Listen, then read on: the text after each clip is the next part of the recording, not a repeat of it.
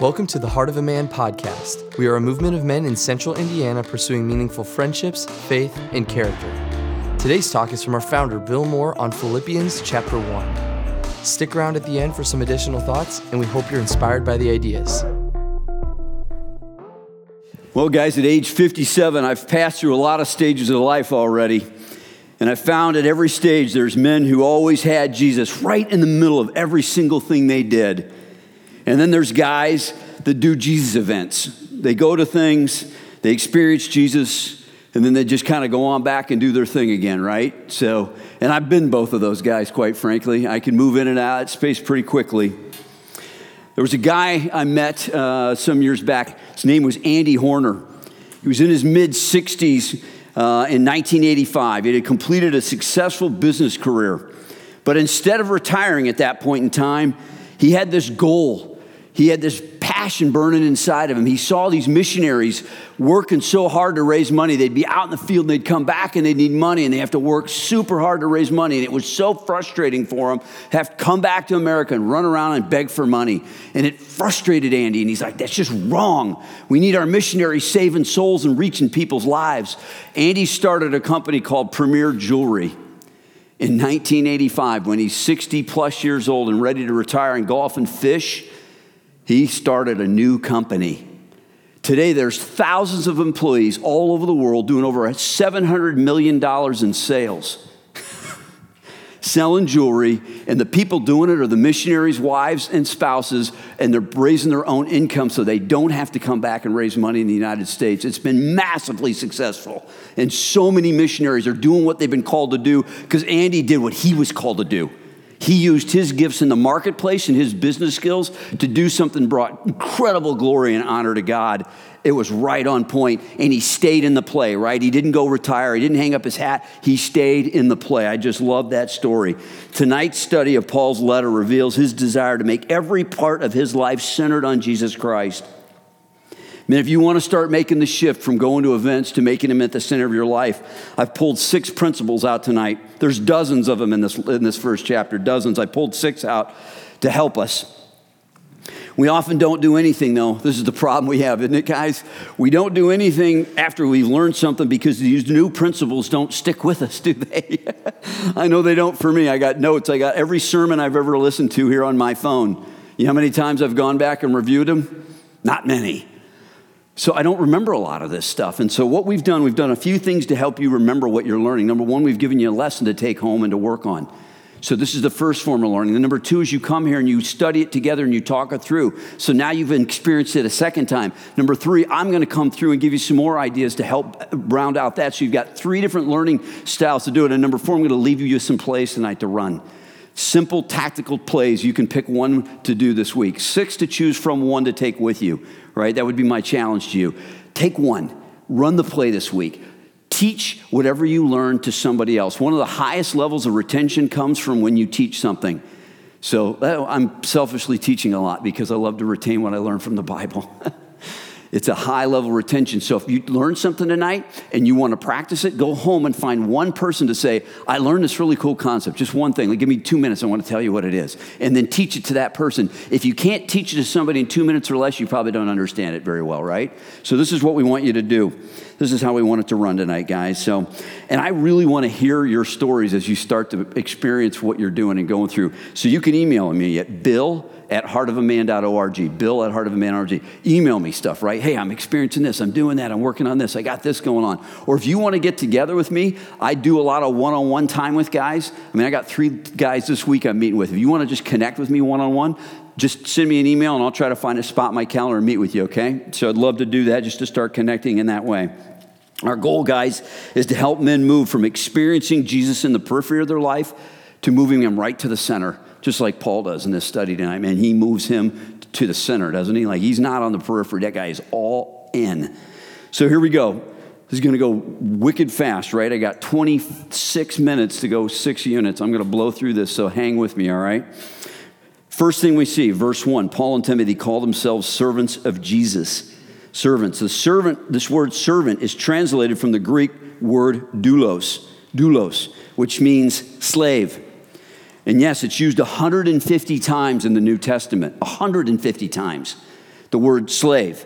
Translators have put the word servant into that spot because of all the negative connotation that's come through the ages. And they wanted to soften the word. The word is slave. That's what it means. That's what he's saying. And exactly what you think it is what he's trying to say. These slaves at that time were owned by somebody else. In fact, so much so, 1/3 to 1/2 of the Roman culture in those Roman communities were slaves. There were that many slaves at that time in those Roman cities. So these people, when they got this letter, and he put the word slave in there, and he said, Paul and Timothy, slaves of Jesus Christ. They knew exactly what he meant. Servants get paid. They have rights. They have their own home. They have families. They have control of their lives. Slaves don't get paid. They lived with their owners at that time. They had no plans of their own. They had no control of their life. They were being told what to do at all times. They were slaves. And that's what Paul was talking about. And he was saying, I am a slave of Jesus, not a volunteer servant. That's not who I am. And this is the cool part. Those who follow Jesus are slaves bought by his death. Highest possible price you could pay. You couldn't pay a higher price for a slave. You guys, you're the most expensive people God could buy. And he gave up his son's life for you. And so he's asking you to be a slave just like Paul was. I think that's powerful. But Paul also knew this. Being a slave of Jesus yields incredible rewards. He didn't worry about food, clothing, housing, recognition, a family. Jesus provided all of those. He provided every one of those. He didn't have to worry about that. That was the best part about being a slave. And you know what else he got? He got a bonus. Guaranteed eternal life in a resurrected body. That's what we get too, you guys. We don't have to worry about any of that stuff, just like he didn't, and we get a resurrected body in an eternal heaven with Jesus Christ. That's a pretty nice deal, being a slave of Jesus Christ. I think it is. Jesus calls us to give up our plans and live as slaves obedient to his plan, you guys. That's what he calls us to. You know, there's a guy here at our church. His name's Dave Palmer. He's an elder. And he's been a member here. I got to know him right when I got to church. I've been a member here 6 years. But about 7 years ago, David led a group of men to create a company called Purposeful Design. And they built the company down in Brookside on the east side of town, right around the 16th Street area. This company provides jobs, woodworking jobs. They manufacture furniture. And they provide jobs for men that need second chances, guys that are coming out of rough situations, that have failed in their first attempt and need another go at life. That's who they hire, you guys. They use this platform to train these men in their faith, their life skills, and their work skills. Dave gave up a very successful marketing company that he owned. Very successful. He's doing quite well. A lot of his customers are actually my customers. We had a lot in common when we first met. The only difference between Dave and me was Dave gave up the German car, and he gave up his career. And he walked away from all that because he said, I feel God calling me to something higher, Bill. And he did. He moved down to Brookside, moved his family down there. He got a house that was a heck of a lot smaller, drives a pickup truck, gave up the German car, gave up the great lifestyle. And if you look at Dave right now, he's leading these men and building beautiful furniture. Their sales went from zero to almost $2 million this year. They're doing fantastic, building beautiful furniture and creating incredible men down there. Just awesome what he's doing. Dave knew he would never be a pastor. He knew he wasn't going to be a missionary. He wasn't in that. He knew that's not what called him to. He knew how to do business. That's what he knew. And a lot like Andy Horner, he said, I'm just going to go where God calls me, man. I'm just going to go do what he does, and he's going to use the skills he gave me, and he's going to put them there for God's glory. I think that is so powerful. If anyone would come after me, he must deny himself and take up his cross daily and follow me, Luke 9:23. What in your life this week will you give to Jesus and allow him to have full control? That's the tough question, isn't it? It's like, man, I'm a dad. I got to go to work. I got to take care of stuff. I just got so much going on. It's so hard to give him control. I can't just sell out and go a missionary. You can't. God's not wanting you to do that. He didn't ask you to do that. He asked you to be all in right where you are right now. And you can do that. So I want to give you a small play to run. First, teach the concept to somebody, right? I'm going to say that every time, all right? Teach the concept to somebody. Second, give God control over something this week. Give him control every day. What is it going to give him control? You're going to practice, right? This is what John Wooden did when John Wooden was one of the best basketball coaches in the world. And you know what he did? He taught his guys how to develop their character through drills, not just basketball drills, but life drills. And so I'm going to give you a drill here. Give something up this week, 1 hour, sometime, every single night. Maybe it's your TV time. And just say, God, how do you want to use me? 1 hour. I'm going to run this place 7 days a week, 1 hour. I'm going to give something up because I'm going to practice giving control to God. I'm just going to practice giving him control. And don't look at it as a sacrifice, look at it as practice. This is a play I'm going to run. You can do that. Give up 1 hour, go give him something, and then ask him what he wants you to do. What are you going to do? I don't know what you're going to do. That's up to him. Go pray. Go come to church and serve, right? Go find a friend in the neighborhood and help him out. Go jump into a ministry. I don't know what you're going to do. Maybe something crazy like pray with your wife. Oh my gosh. Or go do some Bible study, right? Work on your Bible study a little longer than you did today. But do something for Jesus Christ for an hour this week. 1 play, 1 hour, 1 day, all right? That's one. Number 2, in verse 8, Paul writes this: God can testify how I long for all of you with the affection of Jesus. Paul loves these people, you guys. He spent years working with them to build this church. He loves these people.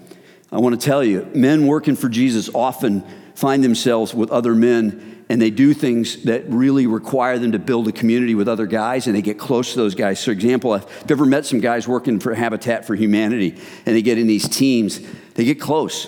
There's guys that go on these relief missions. I know some guys that do all kinds of stuff when there's hurricanes and tornadoes, and they go in and help people. And I'll tell you what, those guys get close, like really tight brothers. You know, you see guys in prison ministries. I've been on some prison ministry teams. And boy, you want to talk about getting close with some guys and building some deep friendships, serving in the poor, guys in the military. If you're thinking, man, I don't have friends I'm not close to, maybe you haven't gotten into some work with some other guys that's meaningful. Maybe you've just been working around the periphery, but this is a place where you can step in and start really building deep friendships by doing deep, meaningful work. It does cause deep, meaningful friendships. I'm telling you it does, guys. And young guys, hear me now. Young guys, you can't pop in and pop out. When you're flaky and you bug in and you bug out, you pop into the ministry and pop out because it's just not thrilling enough for you. You're not getting a buzz from it, or it's not visually stimulating, or you can't post enough pictures on Facebook. That's not how deep friendships are built. I just want to be clear. They don't come that way.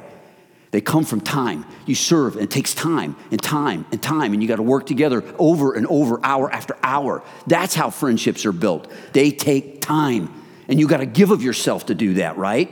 So don't flake out. Don't be in and out quick, right? There's a young guy, Isaac here, is one of our leaders. And on our way up today, I kept saying to Isaac, man, I really appreciate you being a leader. Isaac, you're a young guy. I really appreciate that. And Isaac said to me, he said, hey, I committed. I'm all in. I'll be here from the beginning to the end. You know how much that meant to me, Isaac? Honestly, it really felt good to me because I don't hear that from young guys a lot. A lot of times they just come and go and they flake out on me. And I'm like, what's up with that, man? Like, I don't get that. So thank you, Isaac. I'm really proud of you. I got a really dear friend. He's probably one of the few I have, honestly. I don't have a lot of close friends, but I got a couple. And Scotty is that guy. He's sitting right over there. Scotty, you want to stand up? So he's got, come over here, man, just so I can hug you real quick. All right, come on, come on. So Scotty and I, 8 years in BSF. My son Taylor was in junior high. Scotty was his teacher. Scotty was single. Scotty joined my family, in essence. We just adopted him like a son, and he spent years, and we just did BSF for years together. We'd lead the classes together every Saturday morning, 8 years, 32 weeks a year. We just got close. After that, we went to Africa for 10 years. We served in Africa together, trying to start companies together over and over again, man. And boy, did we get to know each other. Yeah. Scotty walking around the hotel with his towel wrapped around him and a toothbrush in his mouth, and I'm in there going, could you just put something on, dude? Like, I don't think that's cool, man. I don't like you brushing your teeth. Can't you brush in the bathroom? And we got to know each other. Really got close. And we had some rough times together. We had a lot of bad stuff happen to us. We had a lot of good stuff happen to us. We've been around a lot of people all over the world, and we met brothers in Christ. In Africa, we still got a dear friend named Francis he's like a brother to us. He's a Ugandan. His daughter goes to school here because we know him. We love Francis because we've been in the battle together. Scotty and I have been in the battle together. He's like a brother to me, man. I love this guy. He loves me, and I know it. This is not flaky stuff. This isn't Facebook Scotty, right? This is Bill and Scotty. You won't see pictures of us on Facebook. We don't do that. It's just me and him. We love each other, man. We're together. We're as one. So I actually did Scotty's wedding for him. That's how much we love each other, right? I mean, here. Like right here. Right there. Yeah. So you guys, what can you do this week to serve some other men so you can get close to them? Here's what I'd ask you to do. Identify one person to teach this idea to. Starting to get that, all right? Find an organization. Find an organization that you think you could jump into. Your church has stuff going on with men. There's some really powerful stuff going on, guys, all over. Just start digging. It's all over the internet. There's guys serving orphanages. There's guys serving in disaster relief. There's guys serving all over the place, and really powerful stuff that you could jump into. Pick something. Write something down. This is a play. Google and search stuff and put a list together and say, God, where should I go do something? And then jump into something. Jump in. Don't stay on the periphery, because you're never going to make any deep friends watching from the sidelines. The deep friends are made on the field. That's where the friendships are birthed. Play number 3, verses 9 through 11. Paul tells men they need to have their love grow in knowledge and depth of insight. I think one of the guys in our group, one of the groups I visited, said I could talk about this for 2 hours. I really like to hear that. Jeremiah was like, I got 2 hours on that one. You don't want to hear me talk. So he just held back. I would have liked to heard that. This one for me is close. Like this, I passed over the scripture. And last week I said that, there's some throwaway verses sometimes. And there's no throwaway verses. Everybody hear me now? There's no throwaway verses, all right? There's times when you treat them that way, though. And I'm telling you the truth. You just scoot right by them and you don't see anything. Well, this one I jumped by and I picked up something. I went back to it and God said, no, you know this well. Guys, here's the nut of it. As men, our hearts are closed. They are closed. We shut down. What he's talking about here is he says, I want you to have this knowledge to grow in love. I want your love to grow. What the heck is he talking about? He's talking about this stuff in your heart. Guys don't play well in the emotional weight room. We're foreigners there, guys. We get in there and we're awkward. We don't even know the words they use in that weight room. I've got lists on my phone of emotional words so guys can even know what the words of emotions are. I use them all the time. How do you feel? Good. That's not an emotion. It's not. So I got the list, guys. There's 3 categories of good and 3 categories of bad emotions, right? And you got to learn the language. You got to learn how to play in that emotional weight room. That's what he's talking about. He's saying, guys, if you want to make a change, you want to have a dramatic impact in your life, you have to start figuring out what's going on with your stinking heart. Because there's stuff going on there you don't understand. And it's holding you back from me. This is what God's talking about. He's saying, your relationship with your friends is closed. And because it's closed, you can't touch me. You can't reach me. I've watched it, guys. I work with a group of guys on Saturday. I work with another group of guys on Thursdays. We do heart groups together. And we get in and we sit in there for hours. I got a CEO group that comes once a month. That's all we do is work on our hearts. And we use all these tools to dig and get in there and get ourselves open because we are stuck and we can't communicate our heart. And he's saying, when you can't do that, your love for me is being hindered, and it's being hindered severely. If you say, I can't feel the love of Jesus, neither could I. I was hurt as a little boy. And I built a wall around me as well as I built my food processing plants. It was extremely well engineered. And you know what? It takes a lot of work to unwrap that wall I built around my heart. But I've had guys helping me. I went to the Townsend Leadership Program. I've worked with Dr. Townsend. I've worked with groups of men. And they've started to take the bricks off from around my heart. And I can start to feel again. My emotional relationship with my wife's dramatically different, you guys. My relationship with my son's different. I'm a different guy. I feel the love of God. I couldn't feel the love of God 8 years ago. I couldn't feel it. It goes this way and this way at the same time. You touch your heart of a guy, you touch the heart of God. I can't explain it, but it works both directions at the same time. Guys, we got to get in the emotional weight room. You got to. This is a big deal. So teach the concept to somebody. Proverbs 20, verse 5. The purposes of a man's heart are deep water. They're down there. That's what's in his heart. That's where we came up with heart of a man, is this scripture. The purposes of a man's heart is deep water. A wise man draws it out. That's what Paul's talking about. He's like, your well of heart is deep and it's rich and it's full, but you're not getting access to it, and you have not let anybody else in there, and you are being hindered severely in your ability to relate to others and to relate to me. I need you in that space. You got to work on this, guys. This is a big deal. Here's the drill. I hope everybody picks this one tonight. This is the one I'm most fond of. Pick one person this week to listen to carefully for feelings. Ask how they're feeling, repeat it back, and let them know you heard their feelings. 90% of you, maybe more, won't be able to do it. 90% of you won't be able to do this. You don't even know the words to ask. How are you feeling? Good. You're done. Thanks. So you're good. Yeah, good. Okay, see you later. That's how most of you will go. I'm telling you, good's not an emotion. Derek, how you doing? Good, tell me more. Well, it was a rough week. Why was it rough, Derek? Well, one of my people I had to fire at one of my companies. What was that like, Derek? It really stunk. I hated that. How you feel about that? Actually, pretty bad about myself. Really, tell me more. So you see how the path goes? Most of us don't do that. We don't do that at all. We just try to fix the guy. All we want to do is fix. What's wrong? Let me fix it. I'm a mechanic. I'm like, I can fix anything. Guys, that doesn't help anybody. That's of no value. This week, pick one person, one day, one time, and sit with them and look them in the eyes and say, hey, how you feeling right now? And listen for their emotions and say, tell me more. Can you tell me more? Say more about that. I'd like to know more about that. And when you hear something that sounds like, I'm angry, I'm frustrated, I'm sad, I'm discouraged, say, so what you're telling me is you're really hurting right now. Is that right? Yeah, that's how I'm hurting. Man, I feel that from what you're saying. I really feel that. I'm hearing what you're saying.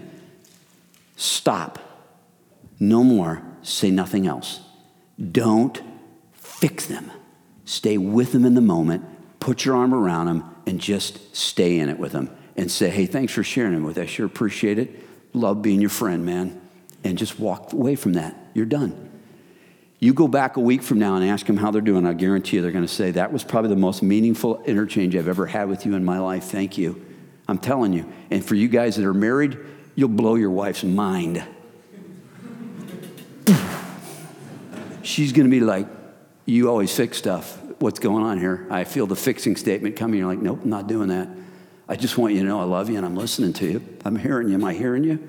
Did I catch it right? She's going to be blown away. I'm telling you, she will. This is the secret to the emotional weight room, guys. Listen, repeat it back. Run that play. Number 4, in verses 12 through 14, Paul is rejoicing because even though he is in prison, the gospel's going out, man. Jesus told him he was God's chosen instrument to bring the name of Jesus before the Gentiles and their kings. That's what he told him. Paul, your job, gospel, Gentiles, and the kings of the Gentiles. That's what you're going to do. Wow. Holy cow. He was also told he was going to suffer a lot for the name of Jesus. Kind of deserved it. So he was persecuting a lot of Christians. Just saying. All right. He's chained to guards, Roman guards, 24/7. What does Paul do? Shares the gospel incessantly. These guys are probably like, please unhook me. Please get this guy off me. I have heard more than I care to hear. He just keeps talking about this guy, Jesus. That's what he did. Never stopped. The Roman Praetorian Guard and all of Caesar's staff knew who Jesus Christ was. Paul's goal was to get to Rome and share Jesus Christ with Caesar. He did it. Accomplished it. Got there in chains, though. He was handcuffed, right? Wow. That is impressive. His bold sharing empowered all those followers that are around him, too. They watched Paul. They saw what he's doing. They're like, I can do that. I can do that. I can be that bold. That's good stuff. Most of us are hunting for happiness and comfort, aren't we, guys? Isn't that what we're searching for? I know I do. Happiness and comfort, man. I like on a rabid dog hunting for those things. But we rarely look to share Jesus and see every opportunity as ordained by God for that purpose. Rarely do we do that. Most of us just don't see those opportunities. If we awkward bringing it up, we do. Okay, so let me give you an example. We have customers to come to our plants. We process for people. So we got guys from Nestle. They'll come in. They'll spend 2 days there. They audit your plant. They watch you run. They just hang out for hours and hours and hours. And so as one of the sales guys, I'm often called to come in and sit with these guys.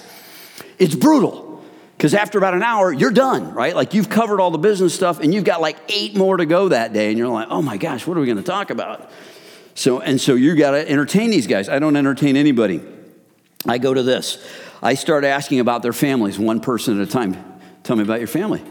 Tell me more. How old are they? Where do they live? I just go down that road. And then I say, well, where do you go to church? And they, what was that? Yeah, where do you go to church? Oh, some guys are like, I don't go to church. Oh, that's cool. And then I say, tell me about stuff that's going on in your life that we could pray for you. Because we pray here, man. Like that's what we do at Packmore.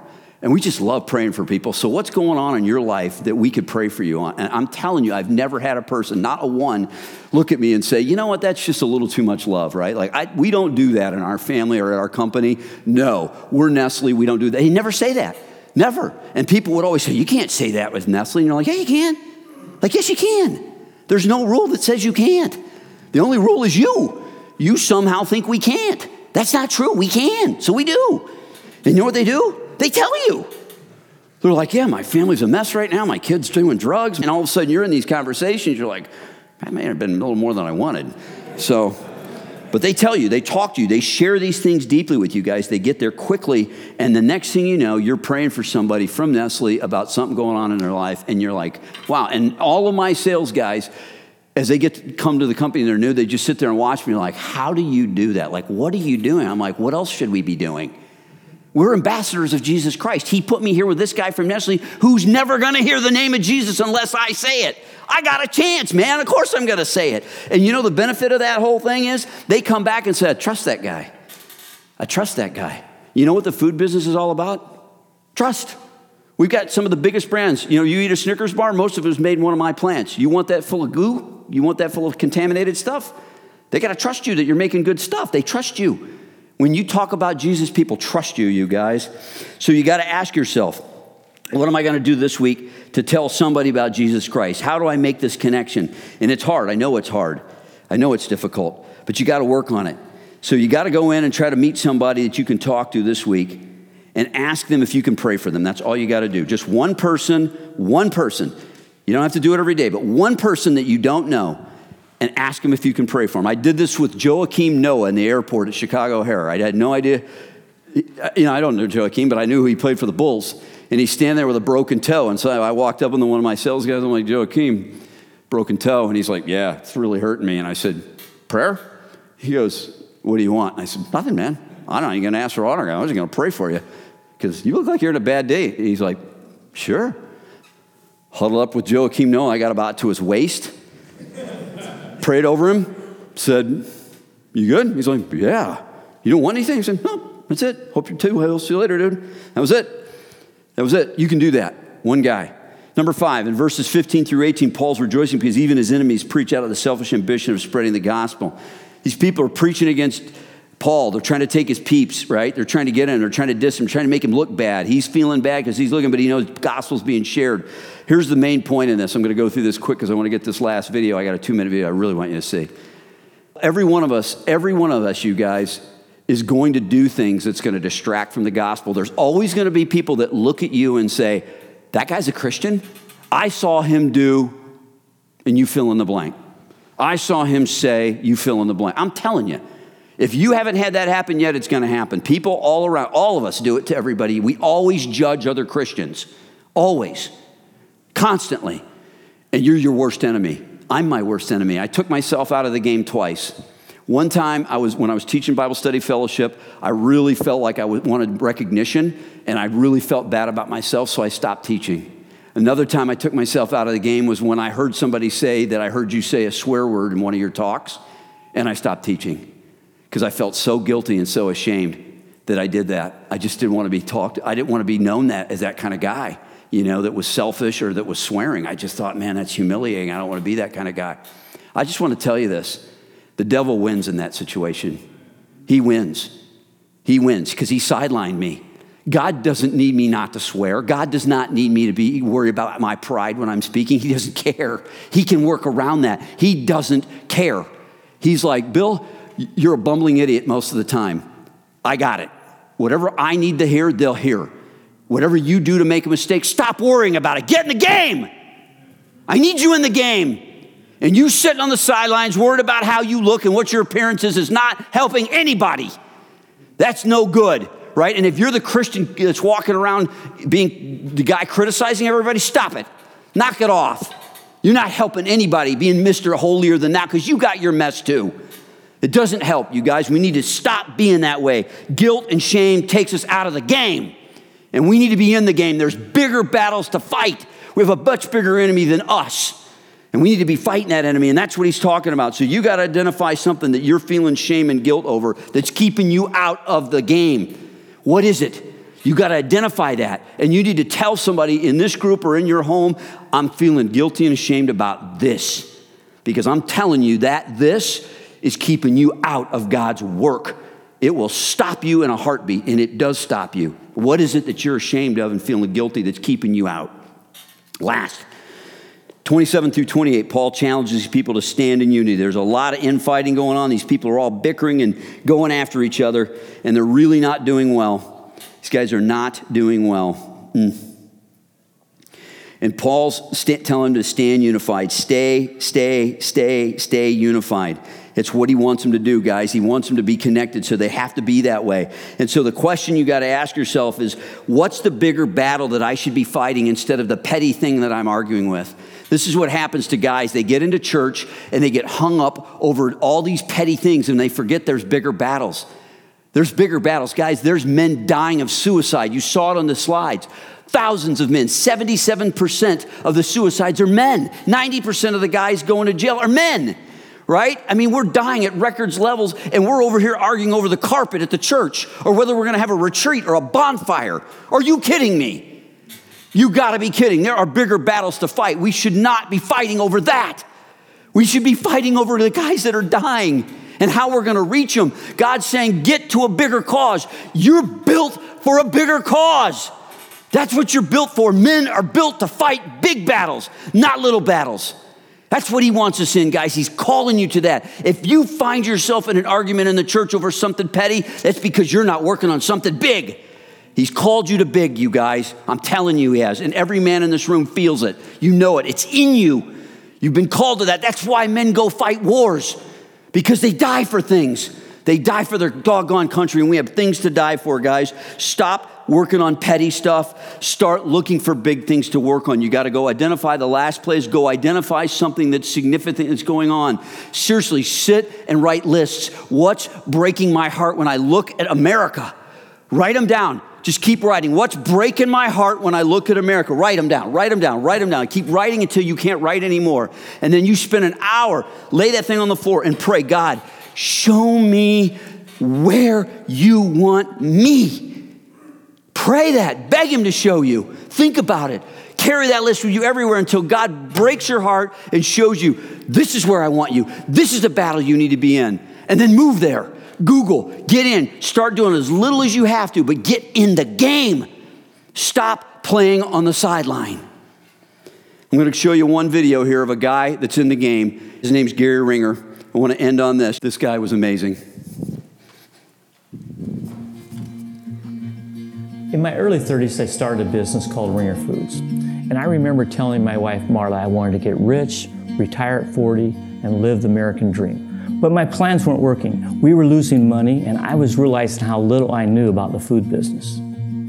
About that time, I got into a pattern where night after night, around 1 or 2 a.m., I'd wake up and I'd lie there in bed thinking all kinds of dark thoughts like, God forbid, are we going to kill someone with bacteria-tainted food? And then I became sleep deprived, and desperation and depression hit. And at that point, I didn't care about the American dream. I just wanted to quit. But God didn't give me a peace about quitting. Instead, he convicted me to think about business differently. And that led to a written and signed contract with him. The contract stated that if Ringer Foods ever became successful and we sold it, we would pay ourselves the original amount that we invested plus interest, and anything over and above that would be used for ministry. That broken beginning was life-changing for me and my family. It led to a closer relationship with Jesus, and ultimately, when we sold Ringer Foods in 2002, it led to Lifesong for Orphans.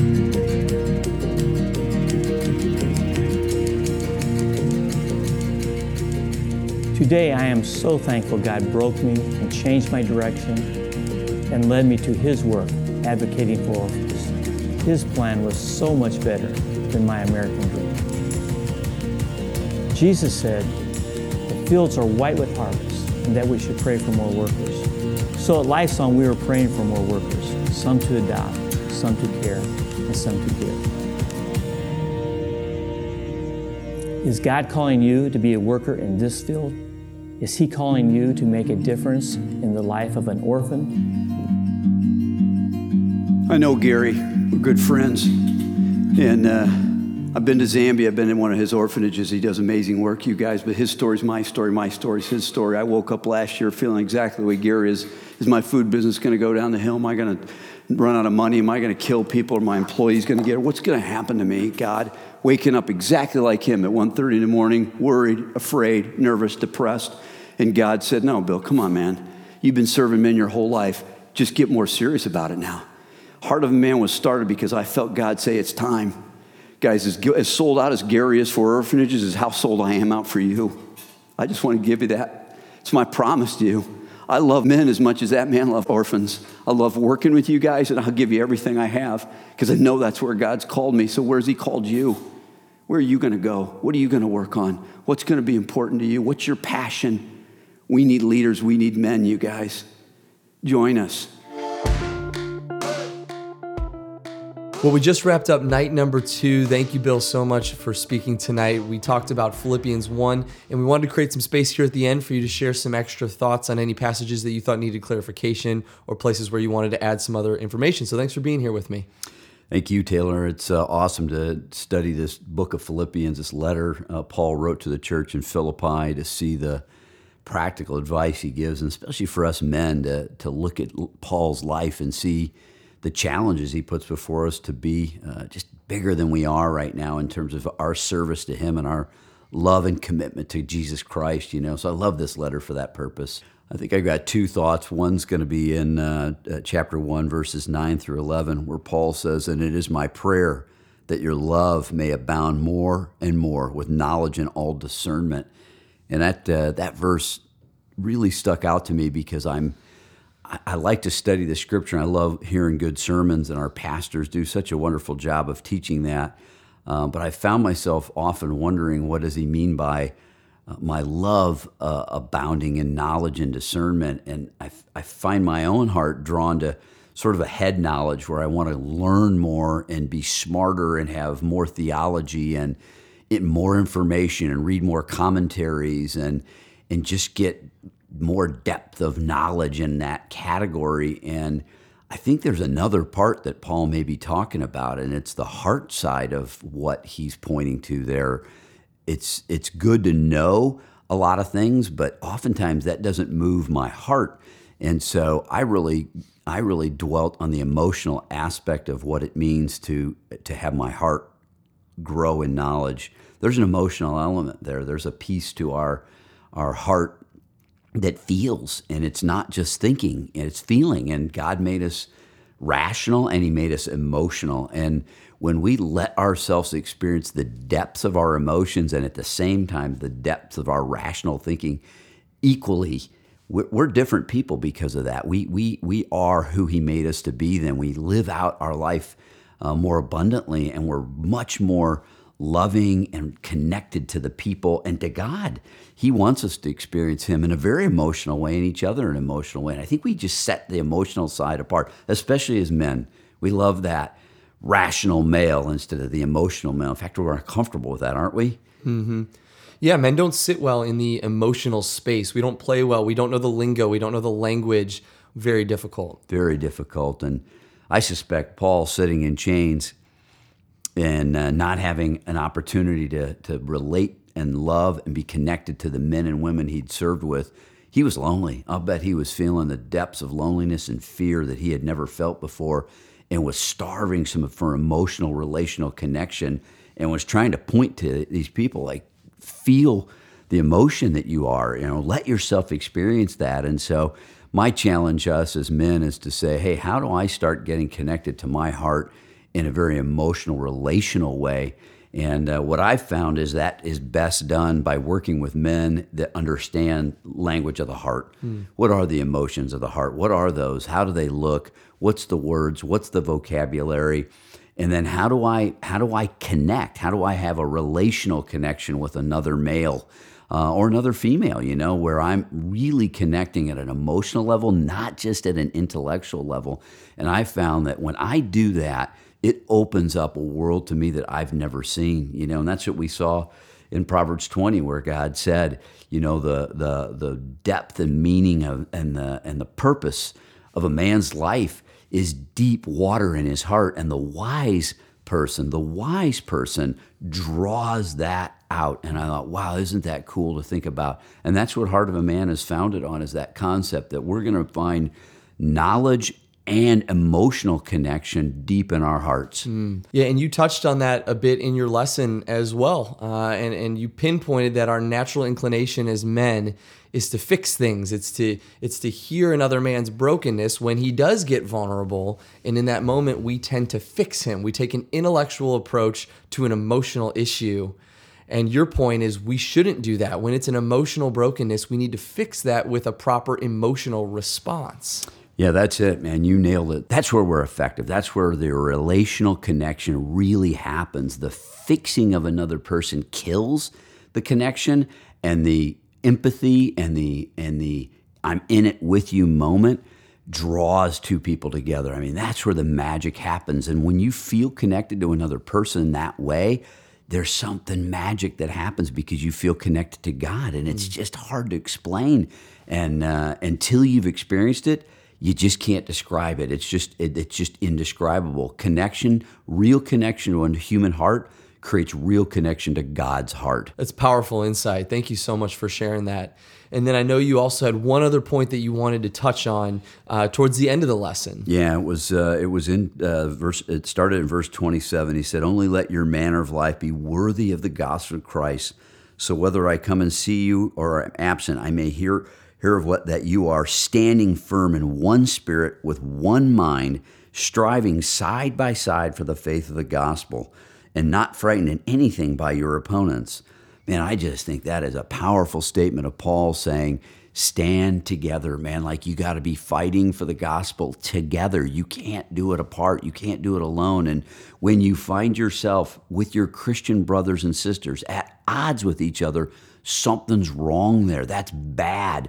That is not the place we need to be. It destroys our ability to fight against the enemy. It destroys our ability to solve the bigger problems of life. We're not fighting the real battles. We're fighting petty battles that the devil has put in as straw men so that we can be deceived and pulled off task.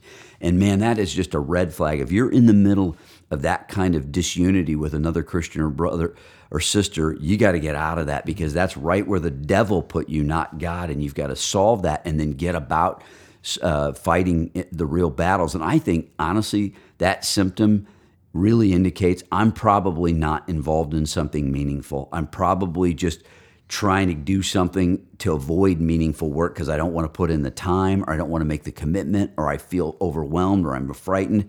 And that's wrong, man. We got to be in things that are big issues in life. We got to solve poverty. We got to work on suicide. We got to work on fatherless homes. We got to work on men that have no friends.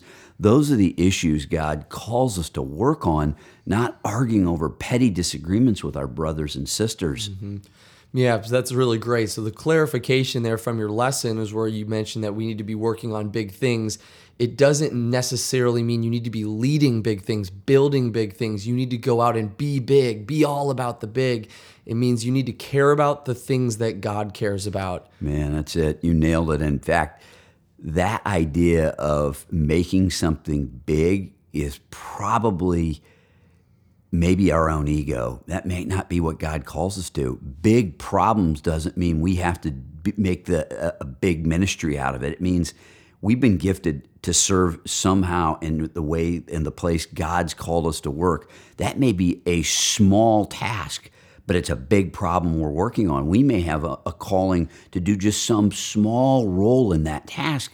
Doesn't mean we're called to make something big. That's not what it means, but there's big problems that we can work on with a bunch of other believers that has a big impact, but we're only doing our part, the part we've been called to do. And it's important to distinguish between the desire to make something big and the desire to work on something big. Those are completely different desires. One can be selfish, one can have deep spiritual impact. Yeah. It's a great differentiation, I know, especially for me, and I know there's guys who feel it when they hear that. It's scary. It's kind of terrifying to think, I need to do something big. If I don't do something big, somehow I'm dropping the ball. But that's not the case. That's not the message. There are issues that God thinks are valuable for you to spend your time working on in a small way. Yeah. When God called Nehemiah to rebuild the wall around Jerusalem, he gave Nehemiah the vision of calling each family to fix just their part of the wall, just those bricks in their section. That's it. Not the whole wall, not the whole thing. One little section, each family. That's all they were asked to do. And I think that's what it is. But when they got done, that wall was significant. It was a big project, each person handling a small part. And I think that's a great way to distinguish it. Wow. What a cool example, too. Unity, that's what God calls us to. It's in that unity that we can achieve big, but we all have to do our piece. Got to do our piece. So, yeah. So if you're feeling like you're caught up in a petty battle, maybe you're in the wrong battle. Go get involved in something that God's really working on that's different than maybe what you're on, and jump into something in a way that you can contribute. Yeah. Thank you so much for sharing that. Well, that's all we have for you guys today. That is the end of week 2 for Heart of a Man. Come back and join us for week 3. We'll be back next week with our next podcast, and we look forward to sharing more with you guys then. Thanks.